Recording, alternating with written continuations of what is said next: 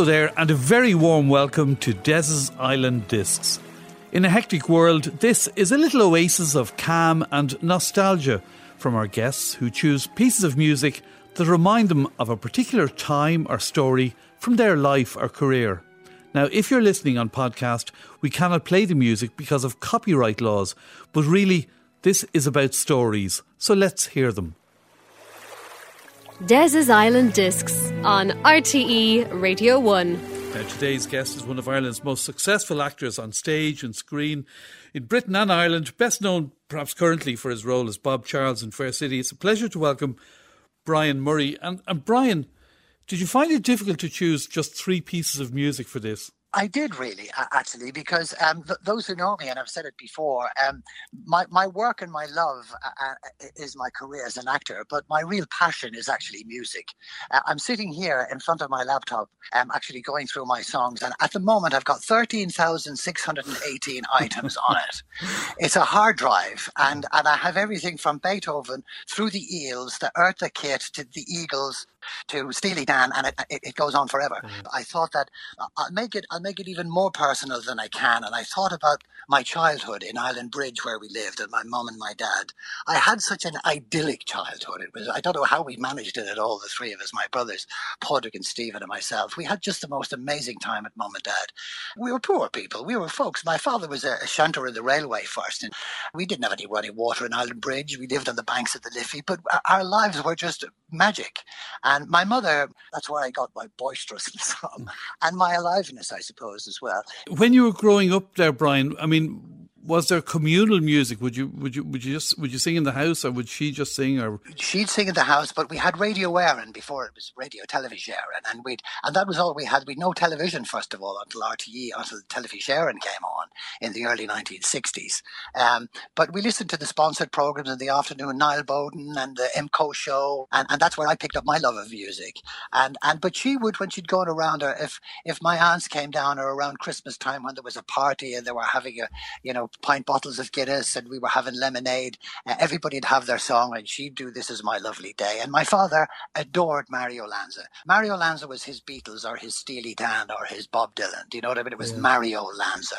I thought that we'd bring my folks into it and back family stuff into the conversation. But there you go. Before we hear the music, tell me a little bit more about Island Bridge and growing up. Was it?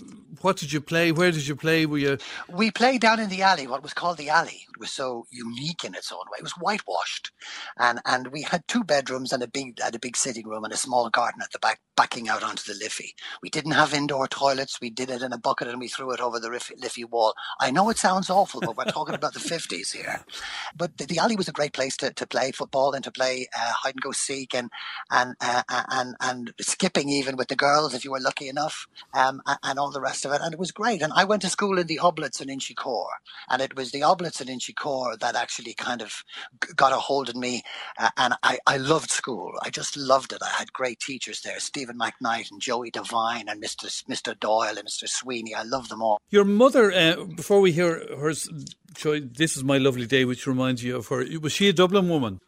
She was a Dublin woman, yeah. She came from Drimna, in that direction. I've got uncles who live up there since. Her name was Connolly, Rosalie Mary Connolly, and she was the woman. She was the kind of the rod of our life. She was the bedrock of our lives, really. Incredibly encouraging, and being the eldest son, and I was an only child for 7 years. And she used to say later on, when I was getting to be a little older and just about coming up to 10 and 12 and 13 and 14. And later on, she said something which was absolutely the truth. She said, we're the best of pals. We've been the best of pals. Sure, you used to come into the confession box, me. And I did. I remember being in the confession box as a lad, not listening to her sins, but running my nails down along the grill between the priest and herself and being told not to make so much noise. But anyway. You've clearly got very happy memories. What amazes me, Brian, is how people, clearly you didn't have it easy. You didn't have... No. And nowadays, kids who do have it easy don't seem to be enjoying their childhood as much as people who didn't have it as easy. Well, I wonder if I don't know, and I don't. I'm not qualified to say, but I wonder if it's to do with the fact now that we expect so much now. We didn't expect much at home. I mean, I have a memory of my mother standing in front of the ironing board on a Friday with me around the evening. My father was a railway man. He was away every second day. And I remember sitting with a plate of chips and 3 chips being left. And she said, I wish they were all mine. And I said, I wish they were all mine. And we had them and we shared them. And that was a joy. There was joy. And we were obviously poor, but it didn't kind of, that never, it wasn't a negative thing, because we were content and we were happy. And she could make a feast out of a sandwich. Do you know what I mean? Yeah. So I think it's the spirit and it's the soul really that does it. And she could talk to. That's where I got all this from as well. God help us. Yeah. Anyway, that musical choice, Brian, This Is My Lovely Day. That's from a musical, Bless the Bride. Bless the Bride, I believe. Yeah, I didn't know that, of course, but I only knew that later on. And yeah, it was, up in Aunt Jane's or Aunt Lucy's and Uncle Harry's. If there was a song, she used to sing, This Is My Lovely Day. This is the day I shall remember, the day I die, which is about a wedding. She loved sentimentality in music, and that's what it was passed on to me. She'd look at Paddy, her husband, because it's about the day they got married, and she said, sure, she used to always say, even after he died, she said, sure, I married the best man in the world. Right. And when we play this song now, have you an image in your head, of a particular image of your mother in your head? I have, yeah. As a kind of, as a young lad, particularly those years when your consciousness is just opening and opening and opening, and you're looking around you and looking at her ironing or watching her washing or hanging out the liner, and her singing and her saying, "Come on, don't sing on, give us a song." She was always full of life. She was always full of joy. There was no darkness or downness from her at all. She was just lively and warm and gorgeous, really. And we were lucky. She was the best. She only died about 9 years ago, and she had dementia. And she was glorious till the end. She was just, sometimes as mad as a hatter in a kind of a way, but still gorgeous. You know what I mean? It's a lovely tribute to her. So let's hear then the song that reminds Brian Murray so much of his mother. This Is My Lovely Day. Des's Island Discs on RTE Radio 1. This Is My Lovely Day, the choice of today's guest, award-winning actor Brian Murray. Was it through the Boys Club you got your love of the stage? It was really, yeah. I was harbouring in myself from a very early age that I wouldn't mind being on stage. I wouldn't mind being an actor. And I didn't quite know what an actor was. The only time that we ever went to the theatre really was kind of at pantomime time, and we go to the Olympia. And I love the vibe in the theatre, and I loved the kind of the participation. I have images of myself up in the gods, right down at the very end, looking over, down, way down on the stage and thinking, oh. And then Television started off in 1961 or 62, whenever it was, and black and white television. And then I saw Tulkaroo. Do you remember Tulkaroo? Yeah. The first soap. And I remember standing in front of the TV, looking in at the black and white show, at this show going on, and thinking to myself, that's what I'm going to do. I'm going to do that. And I had no idea how you get from where I was to where I wanted to go. But it happened, thank goodness. And your first time on the stage? The first time on the stage in front of an audience, including my grandfather, who I could see from the stage smoking a cigarette and shielding it by his hand, because he was told not to smoke in the Father Divine Hall, and I could see he was smoking. And I was in the Pirates of Penzance playing Mabel. So I called myself Brian Mary Mabel Murray for a long time, actually, because Mary is in my name as well. But anyway, and this was the first time on the stage, and I got the bug after that. Then that was it. I was done. But for a young guy to decide, I'm going to be an actor, it's all very well, and I presume every kid considers at some point how it's a difficult way to make a living, or an insecure way to make a living. It is. It's an insecure way to make a living at any time. I mean, this is the darkest times for actors now, because we don't work, 7 days in the week or 5 days in the week. We don't even work 2 weeks in the month. Do you know what I mean? A lot of us. Yeah. But now even people like us who are on Fair City, a large cast of Fair City, it's 12 weeks ago since I had a payday, in the way that things worked out. So it's not a job that people think, oh, you're an actor, you must make a lot of money. Yes, we can make a lot of money. I have done in the past with ads and stuff like that, being quite okay. but you can't rely on it really. But you're not really in it for the money. You're in it because it's in your soul. I still get excited going in the mornings. Do you know what I mean? Yeah. But it's a far cry from St. Joseph's Hall in Inchicore then, and your granddad watching. Yeah. And the song from Pirates of Penzance. Poor wandering one, thou hast surely strayed. Take heart of grace, thy steps retrace. Poor wandering one. There you go. I remember the first three lines anyway. Des's Island Discs on RTE Radio 1. That's Poor Wandering One, the choice of today's guest, award-winning actor Brian Murray. So, Brian, you got the bug when you were on stage in Pirates of Penzance. When did you first get paid as an actor? Can you remember? that's a good point. Yeah, I do. I remember it extremely well, actually. Long story short, it was through my mother said to me that listen, when I was about 15, 16, and all the rest of it, and I did my intercert, and I had no intention of going to do my leaving cert. I wasn't interested. I wanted to go and become an actor. I wanted to go to drama school. And she said, "Okay, but you're going to have to go and get yourself a trade so you can have something to fall back on." Long story short, I was out working as an electrician, and the mate, as we would call him, the apprentice would call the electrician, the mate that I was working with was a cabra man, and he said to me one day, "Oh, by the way, Murray," he said, "there's something going on up in the Mather Day Community Centre up in Cabra where I am," he said, and I believe the Abbey are coming out to do something for people, for youngsters, and I thought Brian Murray would be interested in that. So I got on the bus about 3 weeks later from where I was living at the time in Brickens Park with me Beatles haircut and the lashings of rain, and I walked along and I went into the Mather Day Community Centre. Long story short, I did the audition with a young director there from the Abbey called Tommaso Murchu, and we put on a play called Spreading the News by Lady Gregory, and it was successful. And we also put together a play that we created ourselves, and it was about a young lad, me, who kills his father. Don't ask me where that came from, but that's what we did. And the very famous Frank Dermody from the National Theatre, from the Abbey Theatre, one of the geniuses of it, was the head of the School of Acting. And he came to the show and asked me to come and see him afterwards. And he said, very impressed by our performances. And he said, well, we'd like to offer you a scholarship to the School of Acting. Wow. And I think he knew that I wouldn't have been able to afford to pay it at that stage, because he knew where I'd come from.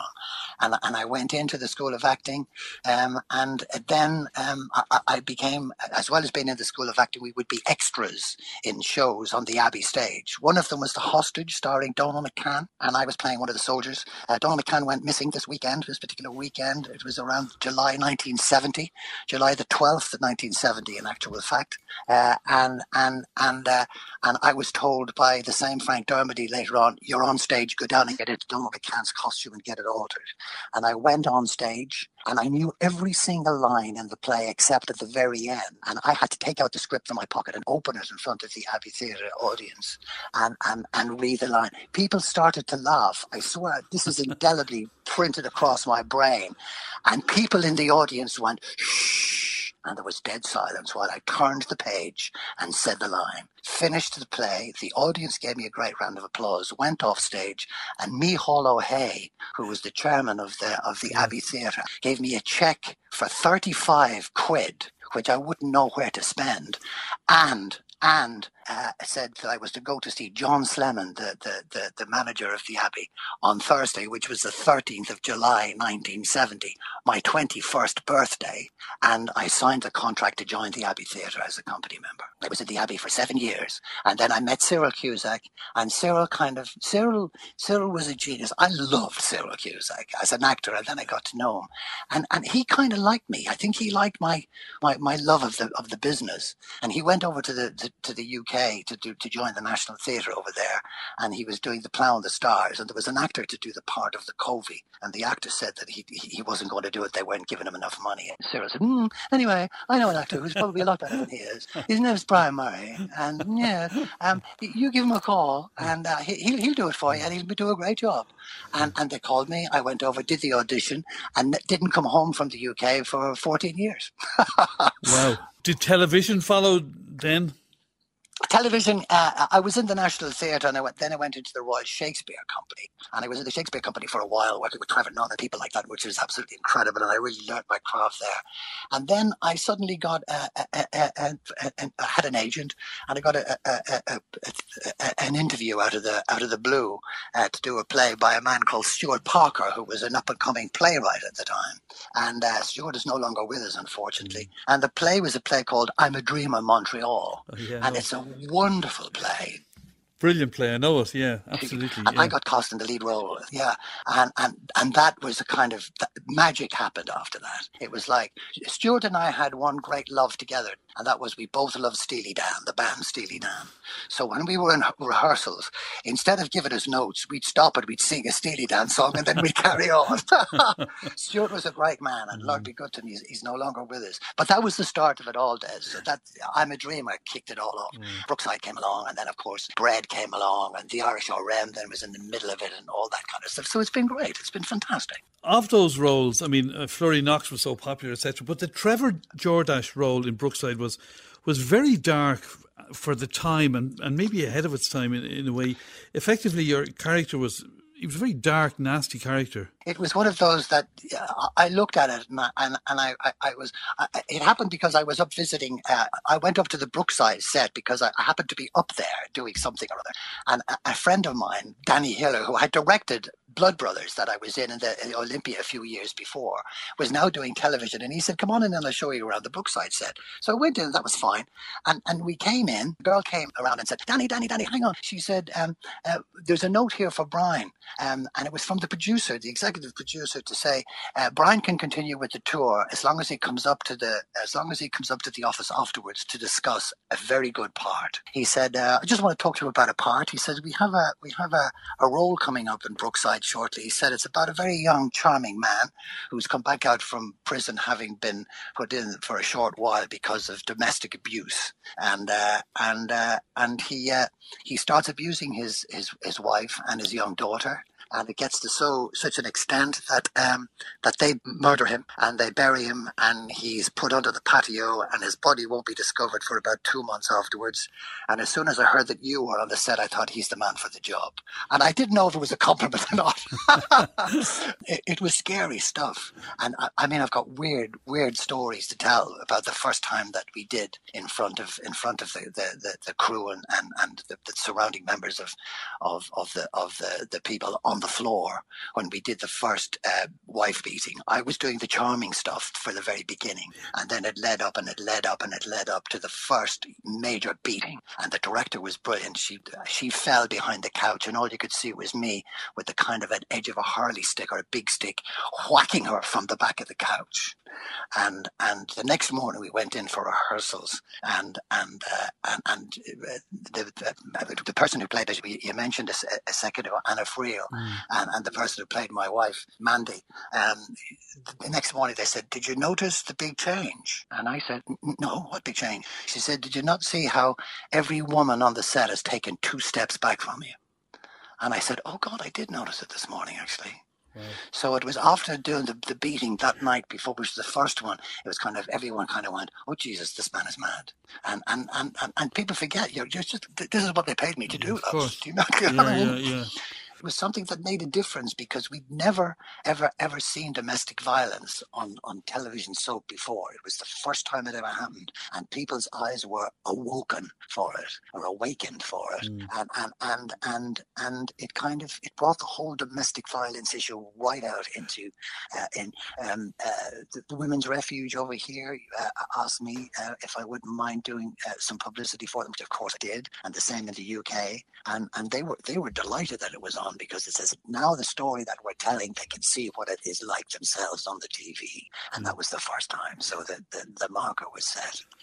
And moving on to years later, Fair City is still it takes on a lot of social issues as well, doesn't it? Oh gosh, we're not afraid to do it at all. I imagine that when we go back to shoot, that we'll be shooting the reality of the lockdown, which means that we're going to have our social distancing, we're going to have all of that stuff in Fair City. There are so many areas we could talk about, and we haven't had time to talk about, Brian, but we're going to finish with your third musical choice, and again, it's family related. Yeah, it's my father singing the Beatles, his Beatles, Mario Lanza.